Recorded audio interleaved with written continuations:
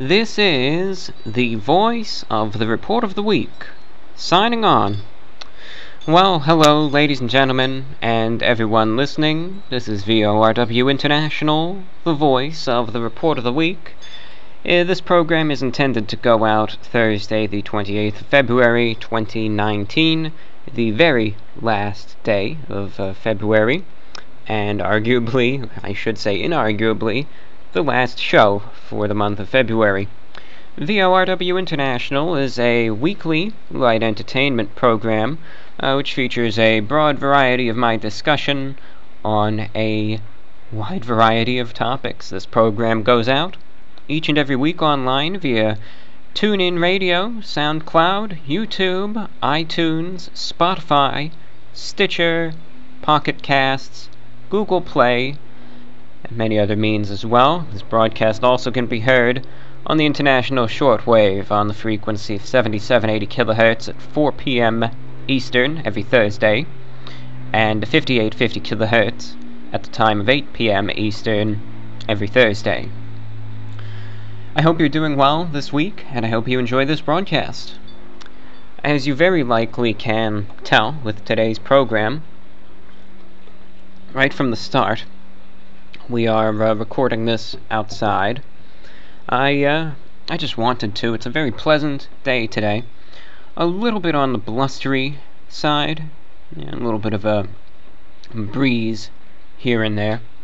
Temperatures have cooled down a little bit, and of course, the breeze will make it a little cooler, but it's still very pleasant. Very much bearable, tolerable. It's fine. Just had to put the sweater on, but otherwise I'm fine. Completely fine. Just comfortable weather, I guess, all in all. But of course, you might be able to hear that little bit of a breeze, in the background, kind of going through some of the trees and all of that. The one thing that I always remind myself, and I sometimes have to, is that this microphone will not, it'll pick up the background noise, but it's not going to seem perhaps as loud, as distracting, as it does to my own ears. Because of course, it's directional, and it'll pick up, and this has happened so many times before, where sometimes I've been outside recording, and I will hear these birds chirping, or these insects making such loud noise, and I'll think to myself, oh my gosh, this is going to ruin the show, and I'll stop recording, because, I hear this, it seems deafening. I think to myself, it's gonna kind of drown out my voice, and I'll stop recording for the day. I'll think, it's done, I blew it, whatever, and then I'll listen to it over, and I'm thinking to myself, wait a minute, no, you could hear it in the background, but it's not annoying at all. It's fine. So that's one of those things that I've learned. You just kind of have to ignore it, because it's not as loud as I initially think it to be. Anyway, one thing before we, I guess, get on to any other things is today's show. I don't anticipate it to be the longest program in the world. When I do this podcast, I've made it clear, I think in the first new one that we started up with this series, is that the length of this is going to be variable. Because really, like the music show that I do has to be 1 hour long, because that's the airtime that I'm paying for. I paid for an hour-long slot. Now, theoretically, could I make the show 15 minutes? Yeah. And then, the station will just fill in the remaining 45 minutes of something. But I'm kind of wasting my money if I do that. So I always try to make the music show 1 hour. Whereas with the podcast, there's no time limit, positive or negative. It means if I want to ramble on for 3.5 hours one day, if I really actually have that much to talk about, I freely could. Because like I said, there's no time limit. It's not like I'm forced to have to talk for this long or this short a span. And also on the same rate, if it's one of those days where there just isn't a lot to talk about, and the program will only end up being 30 minutes or less, or a little more, that's fine too. I think today's program is going to be one of those shorter programs, because I myself don't have much original material to discuss. And it's simply just because it's one of those days. I believe at this point in quality over quantity. I remember back when I used to do this show for YouTube only, and this is going back about 2 years or so. A lot of people, now, demand isn't the right word, because demand, though truly it doesn't, it seems to bring about the idea of a forceful action, and it wasn't that. Maybe request is a better word. But lots of people, I remember when I did this show on YouTube, requested the longer it be, the better. People wanted, 3-hour long shows. Now that's great and all if I have a lot to talk about, but what if I don't? And what if I only had maybe 30 minutes of stuff to talk about, but I felt like I had to somehow pull an additional 2.5 hours of content out of thin air? And I tried to do that a few times, but it was at expense of the quality of the show itself, and people noticed that. So I would much rather do a really good 30-minute program rather than a poor quality 1.5 hour long program. I'll do that any day. And it all just depends on the subject matter, what's going through my head, but otherwise the main focus today is just going to be getting to your topic suggestions, your topic requests, and all of that. A few did come in, and I will make it clear very now. Or I suppose I should say I will make it very clear now. If you do have a topic that you would like to suggest, if there's something you'd like to hear me talk about, be it those dogs that you hear barking in the distance, or pizza, shortwave radio, anything, fish, flying pizzas, or anything you want to hear me talk about, your topic suggestions are welcome. All you need to do is send me an email at vorwinfo@gmail.com. That address, once again, vorwinfo@gmail.com, and simply send in your topic suggestion there. I cannot guarantee that I will talk about your topic suggestion next week or in the next show. However, I always say it's best to just get it out there, throw your hat in the ring. You have nothing to lose. Also, if you don't have a topic suggestion, it would still be great to hear from you. Always great to hear any thoughts, feedback, commentary, viewpoints, reception reports from the listening audience. If you're tuned in right now, feel free to send me an email if you have anything to say. It's just great to hear from you guys. Again, vorwinfo@gmail.com. So, I simply have, I guess really just, 1.5. Silly. That sounds quite silly, but maybe 1.5 topics to go on about, and then we'll just get on to your suggestions. Number 1, this one I'll just cover briefly, because while of course it, I can talk about this endlessly, I know it's not of much relevance to many people, but I'll say it anyway.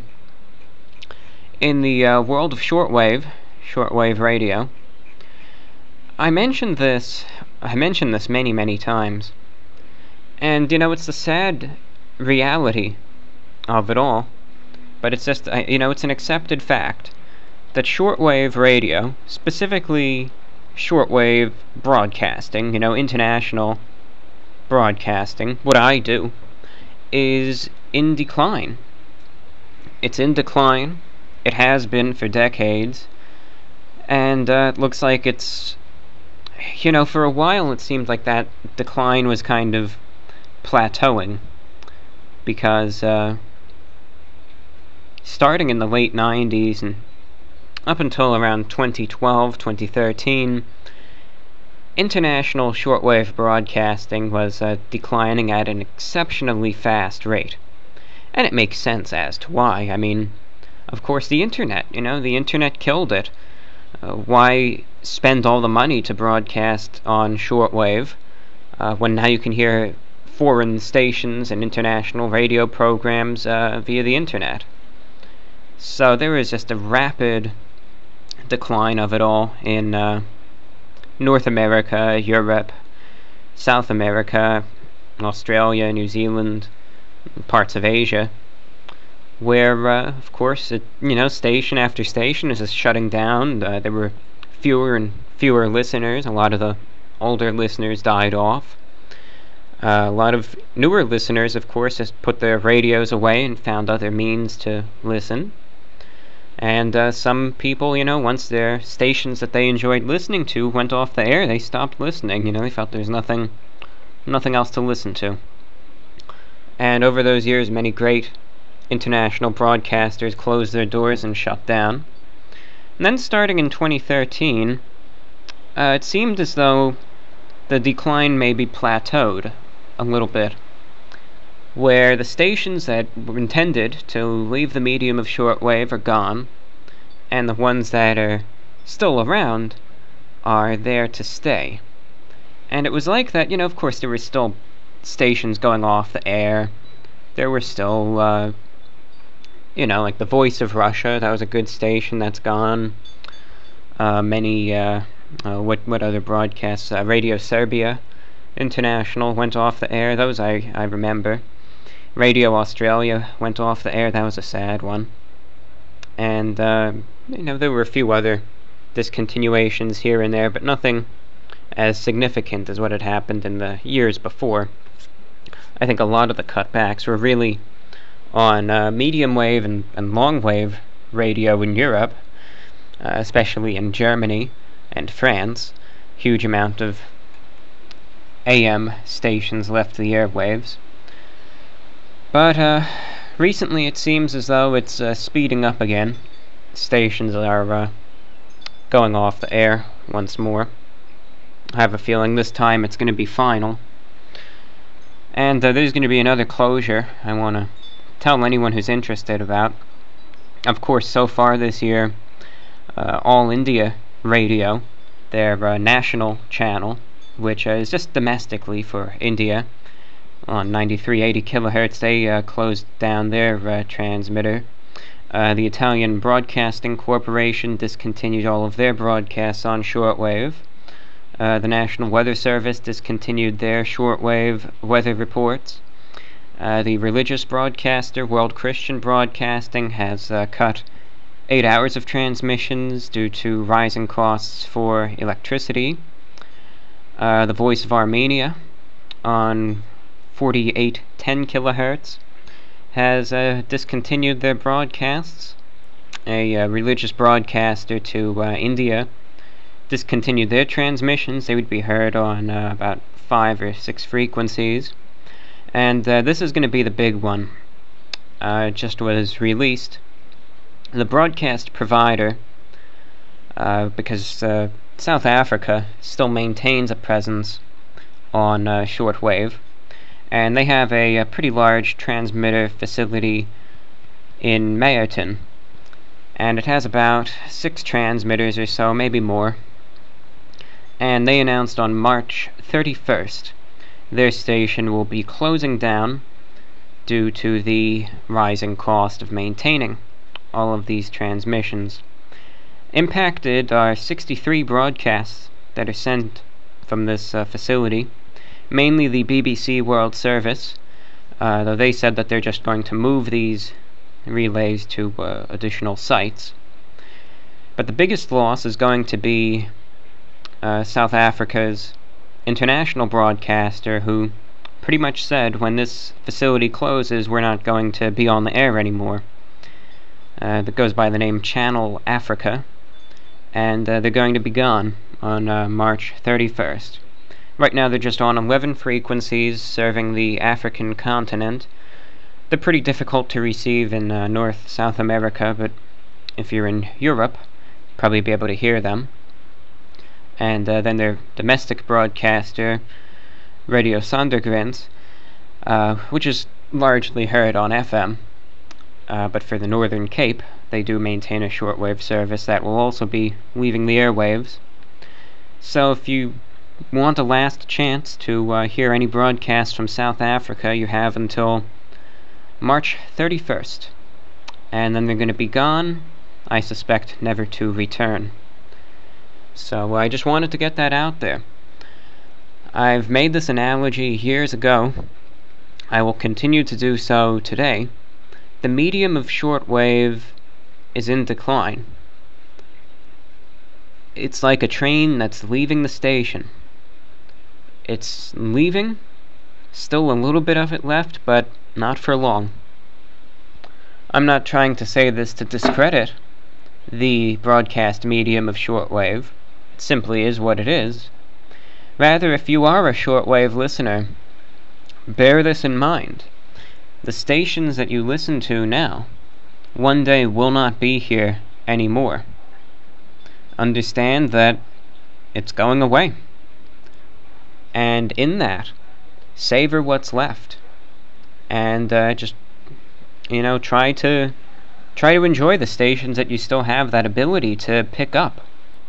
Because it gets fewer and fewer every year. And I'm just so thankful today that there still is a little bit of variety left on the airwaves. Yes, nothing close to what there was years ago, but still some variety. Enjoy it while it's still there. And if you want to get a shortwave radio, it's now or never. This is the time to pretty much enjoy this medium while there's still something worth listening to on it.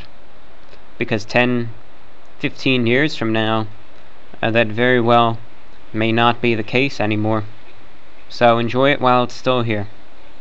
That's a very important thing, if you ask me. While there's still something, anything out there to listen to. That was my commentary on shortwave, the state of shortwave. Some people, I think, will maybe disagree. It's a hard thing for me to admit, because I'm a huge proponent of international broadcasting, but it is impossible for me to sit here and look at what's going on and refuse to admit that this medium is still in continued decline, because it just is. And there's nothing I can do about it. I've said it before, I'll say it again, I'm a huge proponent of broadcasting. I try to do my very best to relay this show and the music show on the airwaves, to try to give the listeners in North, South America, and Europe a nice little program to listen to add a little bit of diversity to the airwaves. Even that is difficult to maintain. Airtime is expensive, it adds up. Last week we were running into some financial issues. I want to thank every one of you that donated. You guys, the sole reason why this show is going. But even then, it's tough. Some people, they long for a revival in shortwave broadcast. I wished for the same thing. I wish there would be more stuff to listen to. But do I realistically see that happening? I don't. I could hope. I still hope. But I just don't see it happening. Get into shortwave. The time is now, because we're probably at, the final minutes and its final hour. Enjoy it while it's here. It's only going to be around for a few more while there's that diversity. If you want to get into it, last call pretty much. You can email me, vorwinfo@gmail.com. And you want to get into it, let me know. I'll help you out. Have any questions, I'll try my best to answer them. And for those of you unfamiliar, the very shortest description of what shortwave radio, it's like AM radio, except the signals can travel exponentially further. It's the shortest description I think I've ever given of it, honestly. Okay. Point number 2 that I wanted to bring up. It's interesting. It's nothing that I'm really going to talk about. I've been following the situation in Venezuela for a very long time. And, everyone is entitled to their opinion, everyone is entitled to their thoughts, their viewpoint, their perspective. Of course, you should be allowed to speak freely, express your viewpoint. If it's not what people agree, yes, you're going to get some flack for it. But I've been seeing a lot of viewpoints, in regards to what's going on in Venezuela. A lot of proposed solutions, well, what should be done about it, right? People will say, what should we do? Should we go in? Should we intervene militarily? Should we invade Venezuela? Should we do nothing? Should we put sanctions? Should we, what should be done? Should we do nothing at all?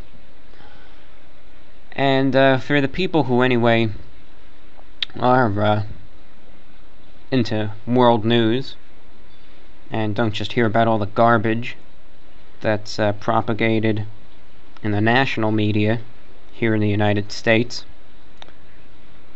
you hear a lot of stuff. What should be done about Venezuela? I mean, I have my viewpoint, I have my thoughts, but in the end I think to myself, what good are they? Here I am, sitting here. I've never been to Venezuela. I've never been to South America. I have an understanding of the politics there, but certainly not fluent, perhaps. Who am I to try and sit here and hypothesize, let alone try and say what should be done with this country that truly I do not understand, as I've never been there? Try to dictate what should be done about it all. Always remember, it's the people who are truly undergoing this crisis. They are the ones that will be able to give you that degree of insight that no armchair panelist will ever be able to do. All I will say is this: if there is any way to be able to improve this situation without the use of violence, that would be the best possible outcome, in my opinion. Because for all the people calling for military intervention, I understand that a lot of people can be very angry. I myself was upset when I saw that the aid was being refused into the country, but at the same time, full-on military intervention, maybe one day, it might not improve the situation, assuming that, let's say, through military force, the existing government is forced out and a new government is employed. Maybe that new government will be better, but what if it's not? Depending on how the conflict goes, the country could be left in ruins. Look at Syria. All you need to do is look at the pictures of Syria before and after the Civil War, and you'll see what uncalled for bloodshed and violence did to a beautiful country. I know that Venezuela isn't in a good spot right now, but dropping bombs and extensive combat will not make it any better. And the quality of life, certainly not the best, will go down exponentially in the case of armed conflict. There would be many civilian deaths, many due to the fighting, due to lack of resources, perhaps spread of disease, who's to say, humanitarian crisis, as there is already, food supply shortages, many people lose their homes, lose everything. Is all of that really worth it? Like I said, I want to see this situation improve, and if there's a way that it can improve without resorting to military action, like I said, I'll take it. That's my only opinion, but I personally think, who am I to say what should and shouldn't happen in a country that I've never been to and never possessed that full understanding of? I think truly it should be the Venezuelan people be the ones that make those decisions, not me. Now, I just wanted to interject very quickly in regards to this broadcast. Of course, as I was just recording this earlier, I focused on the situation in Venezuela. We also should not forget, of course, what is going on in Jammu and Kashmir in India and Pakistan. That incident, this conflict, currently was getting minimal attention among press, though I think as things are heating up, it certainly is getting more coverage. That is another situation that, you should research, you should look into it, because I think almost even more so perhaps than Venezuela, India and Pakistan, they do not have a good relationship. Even at the basic level, I think that is understood by many people around the world. And things are really heating up over there. What started out as a few strikes now is back and forth fighting. Will it escalate? Will it not? That, we will see. But it seems to me every single day that I check at it, things aren't getting any better. Hopefully it will not get to the level where nuclear weapons are used.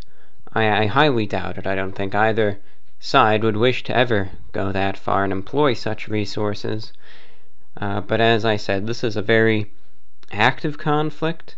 Certainly it could de-escalate. I hope it does.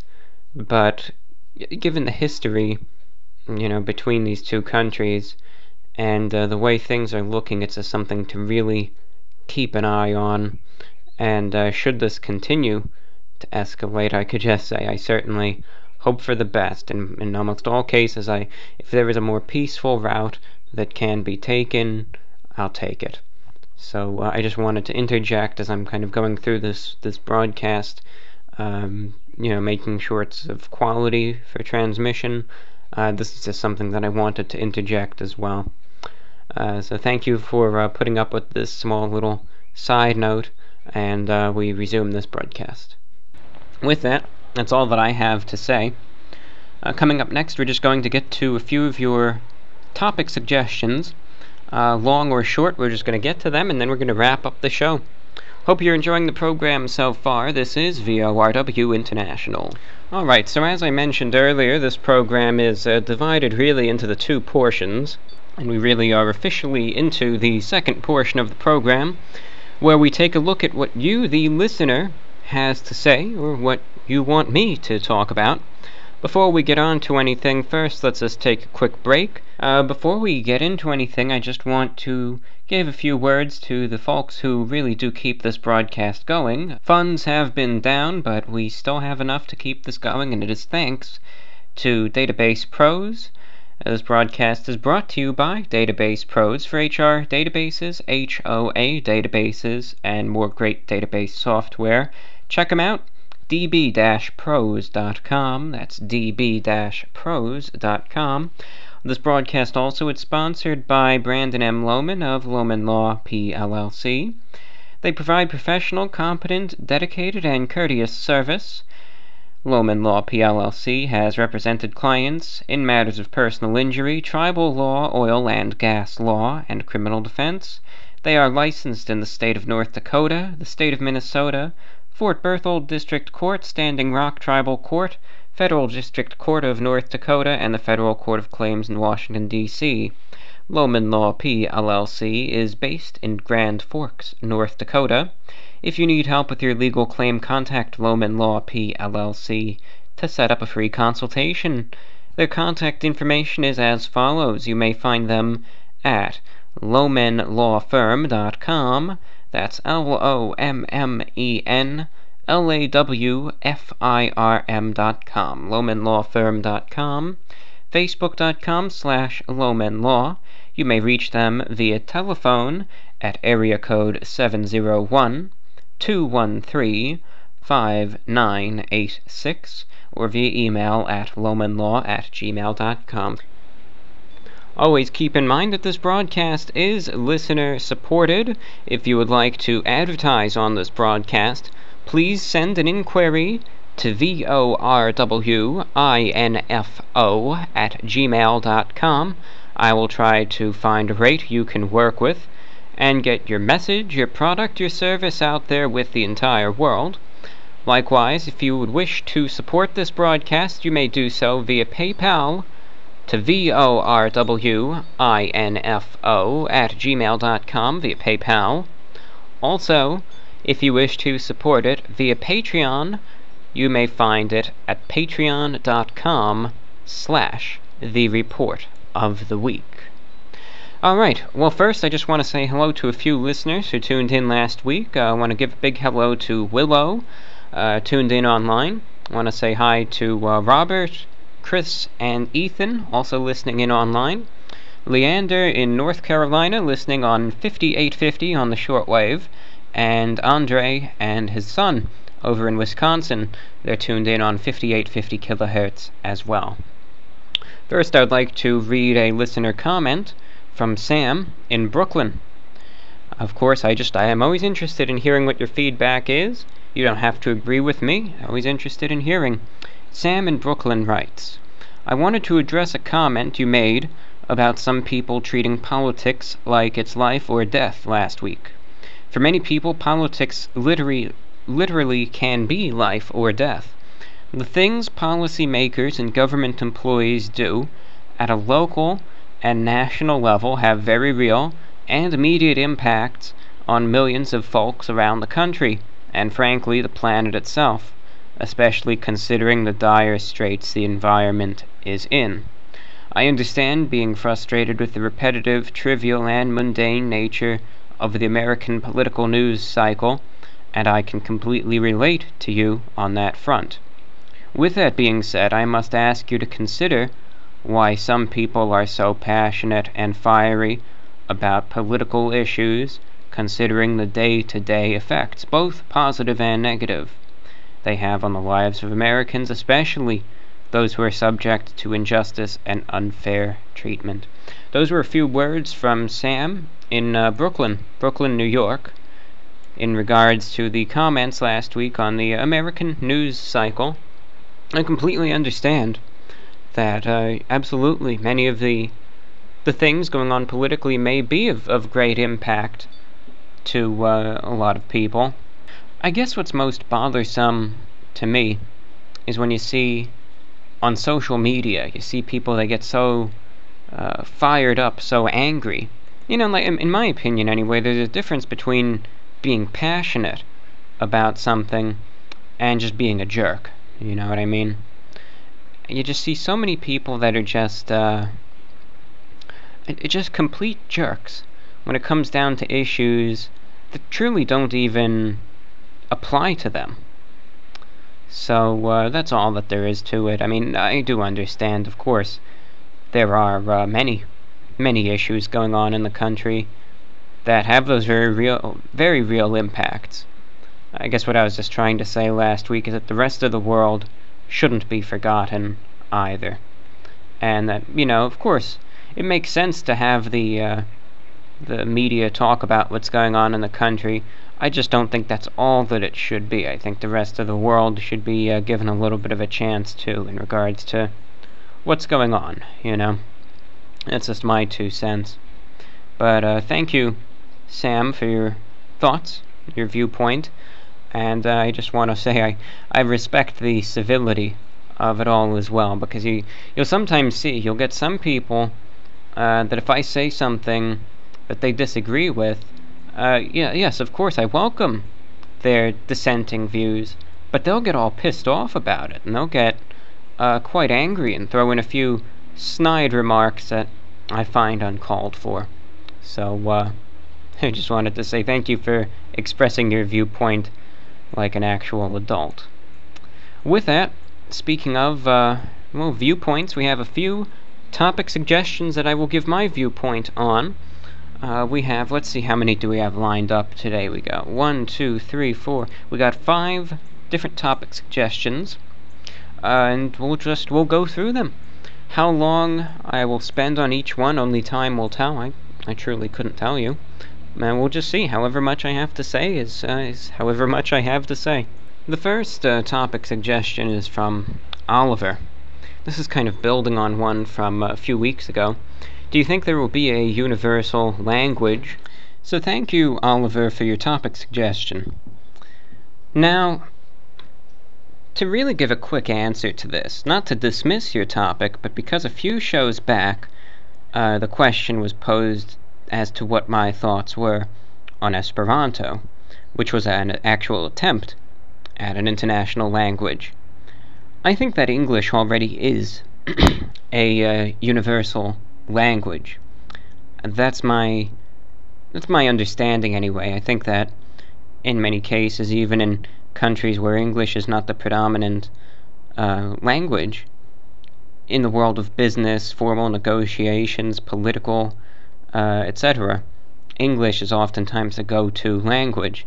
I think going forward, the universal languages will probably be two: English and Chinese, because you cannot forget China. You can't forget about them. But of course, I think the other major languages will still have a they will have that impact. Spanish, French, Portuguese, Arabic, German, Russian, Hindi, Korean, Japanese, Vietnamese, and those major languages will definitely still have their role. But I think already, if there is a universal language, I think English already is, and I think sooner than you think Chinese is going to be there too. Thank you, Oliver, for your topic suggestion. Next we hear from Tori, who sent in some feedback and then has a topic suggestion likewise. She says, I feel like interest in true crime has gone up so much in the last couple of years. Do you yourself have an interest/fascination with true crime? And I'm assuming you don't romanticize murderers. And if not, what are your thoughts on it? Thank you, Tori, for your topic suggestion. Now, true crime, you're right, it is an emerging, genre, but it's been around for a while. The formal definition of true crime, anyway, going by Wikipedia, they write, is a non-fiction literary and film genre in which the author examines an actual crime and details the actions of real people.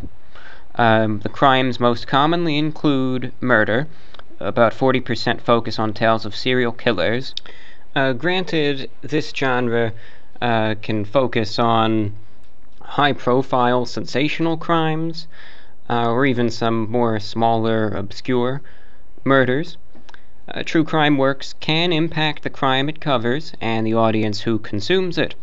The genre is often criticized for being insensitive to the victims and their families and is described by some as, quote, trash culture, unquote. True crime, my thoughts, I like it. Not gonna lie, not gonna deny it. It fascinates me because the legal system, all of that has been fascinating. And, crime, laws, all of that is, yes, it's just of great interest to me. Not that I wish to pursue any sort of career in that field, but rather to simply learn about it and see all of that's what's fascinating. Yes, I'm particularly a fan of the television channel Investigation Discovery. If you've ever watched that one, I'm a big fan of that. And then, of course, going old school, Forensic Files, another great show. They always, I think, need to make that distinction that the individuals who committed these crimes should not ever be glorified. I think at least the programs that I watch do not do such a thing. But if there are ones that try to romanticize or glorify these individuals or the actions upon which they cast, that I disagree with. But I think simply documenting them, recounting, and look, if you have to change a few names, faces, locations, for the sake of protection, I completely understand that. There's nothing wrong with that. But yes, true crime, because I myself am fascinated with it. I understand. You know, it's one of those things that does interest me greatly. So, yeah, it is an interest of mine, and I'll watch a lot of those shows. I don't really, I don't really do much reading, though I will sometimes read about the perpetrators. And sometimes, like the other day, I was reading about must have been from one of the news articles that was talking about El Chapo, how he was getting sent to the Supermax prison, ADX Florence, in Colorado. And now you want to talk about going down the rabbit hole. I mean, that is it right there. You read about that prison, and there's no turning back. I was just reading about it, going from one thing to I must have killed probably an entire night reading about this place, because I read about it, then I watch some videos, watch a documentary about it, and then you start reading about the notable inmates. You just go from one to the next and the next, and I mean, that's a good way if you're interested in that stuff and you want to kill a few hours. Just go on Wikipedia and look up ADX Florence. That's the Supermax prison in Colorado that usually the worst offenders out there get sent to. And you're going to find a lot of interesting stuff on that page. That's a guarantee. Thank you again for your topic suggestion. The next comes from Hayden in the UK. He had a few comments. He was talking about the NHS in England, which I am very familiar with that. And he just had a question. He says, do you think a nationalized health service could ever function in the United States? I give you a yes and no. Could it function? Yes. Will it ever function? No. No, it won't. I'll tell you, there is one single reason why a nationalized health service will never, not in our lifetime, never will function in the United States. And you could thank the insurance companies for that. No, there will never be one. It's never going to happen. And I guarantee you, the insurance companies, they'll play dirty. If someone legitimately starts making practical groundwork for a nationalized health service, I wouldn't be surprised if they would just go straight up and, resort to some very dirty tricks. They'll try to discredit you in any way they can, and if they can't do that, they'll take care of you. I guarantee you'll wind up in an accident. You'll be unable to continue forth. They'll threaten you. If you keep doing it, they'll probably put you down. Because if there's one thing that will always prevent a nationalized health service, it's the insurance companies. It's never going to happen. One theoretically could function. It would take a huge overhaul, and it would be a huge amount of work, and there would be a huge amount of protest, and it would take a lot of time to really be able to adapt to it. Might not even be possible if we're also used to just the way that it is. But I guarantee you, practically it never will. The insurance companies will not have that, and it will not happen that way. Thank you, though, Hayden, for your question and topic suggestion. It is much appreciated. Next, we hear from Kyle, who says, I am a student at the Culinary Institute of America. He said, do you like cooking? What are your thoughts on cooking? Cooking is, it could be simple, but being able to prepare a full meal, in my opinion, is almost like an art. It requires skill, focus, dedication, and persistence. And there's going to be a lot of trial and error. There is going to be a lot of missteps, redos, and practice will make perfect. I myself am not a good cook. I am not a master chef. There's a reason why I'm out reviewing takeaway food all the time. It's that simple.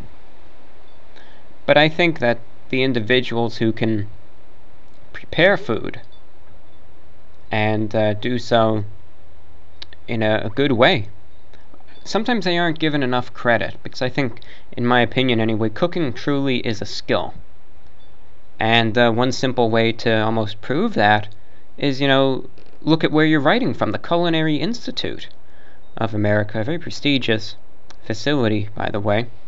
I know that the main campus is in Hyde Park, New York. I've actually been by there a few times. It's a really nice facility. It's very nice. Upstate, well, it's not really, to me it was upstate New York. It's not really upstate New York, but that's an aside. But, it's this prestigious facility where you learn how to be able to prepare these courses. If it was so easy, there wouldn't be things like that. It really is an art, if you ask me. And, sure, everyone can really prepare a peanut butter and jelly sandwich or heat up a frozen pizza. But to be able to make some nicer things definitely requires skill. And not everyone has that. And at the same time, if someone is truly trying to cook and to try to prepare food better and is working on that, I don't think that their efforts should ever be berated. Practice makes perfect, and an individual should really be applauded for trying to go out and improve that skill. And the same goes for the individuals who always ask for someone else to prepare their food, and they themselves have no ability to do so at all. That's kind of a bit, I don't know, just disagreeable in my mind. If anything, if you're going to have that mindset, hopefully at least the individual that you expect to prepare your meals is acknowledged, thanked, and really respected for that. You try to tell me to prepare something, a full-blown, very nice, good meal, I guarantee you I am going to fail conclusively. I'm going to fail miserably at it. There's no doubt in my mind. Maybe with a lot of practice, maybe. But like I said, it is something that requires effort. A lot of people can cook. But it's one of those things that is learned over time. And of course, it's not always perfect. Another one of those funny things that I sometimes like watching, I think many of you do as well, is, the Gordon Ramsay program, Kitchen Nightmares, where you'll see that, professional restaurants, full-blown eateries, can't really make good meals. And, it's a difficult thing. That's my 2 cents there. Interesting topic, though. Thank you for bringing it up. And our final topic suggestion comes from Marty. Kind of keeping it, we were having it in the realm of food, and now we go to the realm of drink. What are your thoughts on the coffee industry? I know you regularly frequent Starbucks, but do you ever go to third wave coffee shops? He says, for context, first wave would be brands such as Folgers. The second would be Starbucks, and the third wave is local roasters. A lot of coffee farmers only see about 1% of the revenue generated from a cup of coffee or a bag of beans. While a third wave roaster is often more expensive, they improve the livelihood of farmers and support the industry. Thank you for your topic suggestion, Marty. Yes, I am a very, very frequent Starbucks consumer. Probably, God, I can't even go a day without it anymore. Yes, I am dependent upon that caffeine fix. I always have to. I can't get anything done otherwise. It's just, that's the way that it is. Most of the time, yes, I guess I'm second wave more than anything else. I don't really go to local roasters very often. Like you said, price is a huge factor there. But I think that their efforts, like some people will see that and they will, call them pretentious or whatever, just cast forth that type of judgment. I think that even if the price is higher, but they're doing more to help out the individuals that actually farm the coffee, good on them. They're doing the right thing, if you ask me.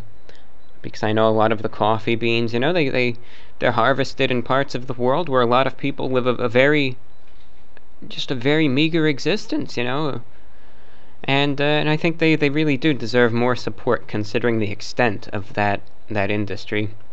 I certainly applaud the effort. So, but when it comes down to coffee, I mostly just go to Starbucks. That's, avid Starbucks consumer.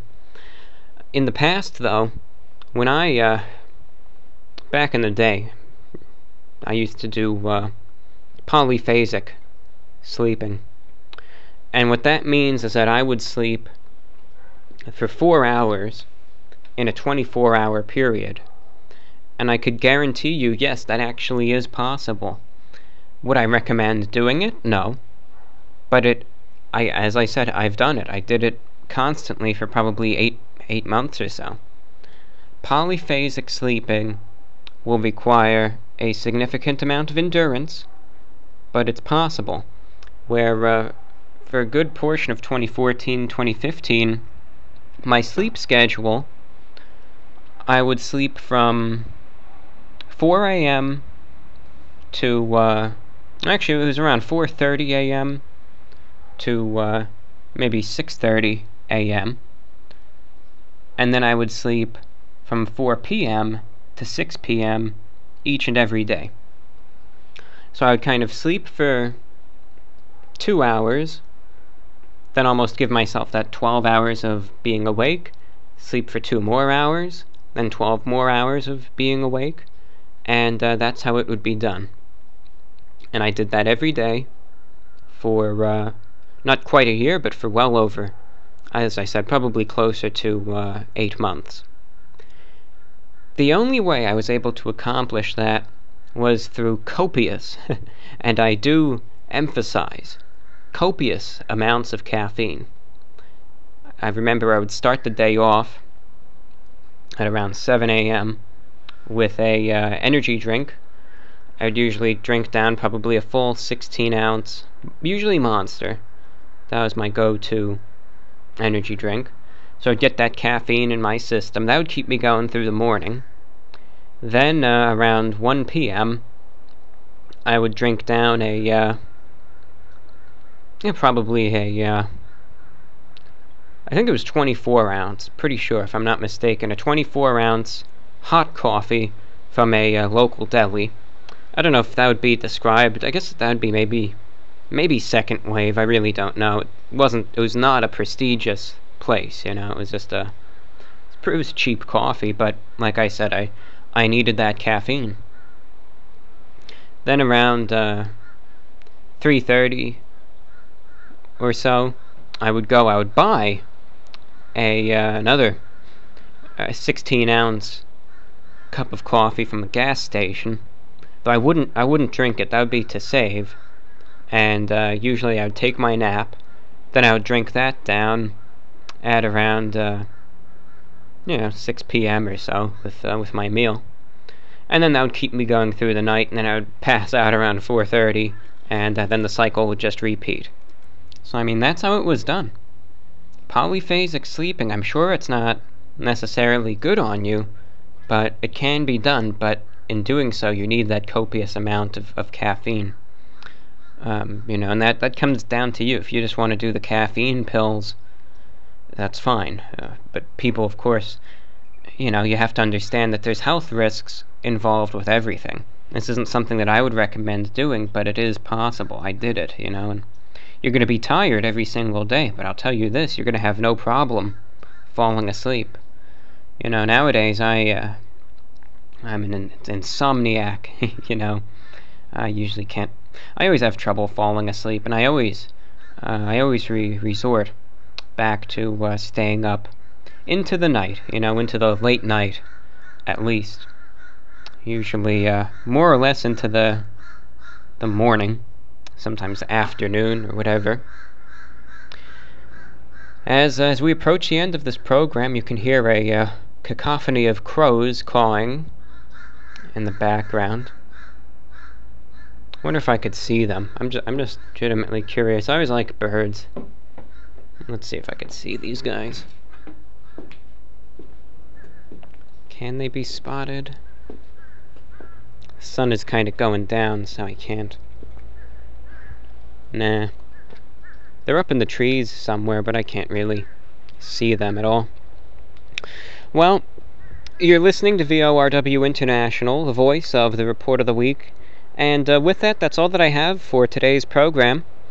If you have any feedback you would like to submit, it is always most welcome. VORWINFO@gmail.com. Once again, I repeat, VORWINFO@gmail.com. Reception reports are welcome. To listen to programs online, you can find this show and many more on SoundCloud, soundcloud.com/VORW, on YouTube at youtube.com/VORW podcast. You can also find this on Spotify by searching VORW. You could find it on iTunes by searching VORW. You could find it on Stitcher by searching VORW. You could find it on Pocket Casts by searching VORW, and you could also find it on Google Play by searching VORW.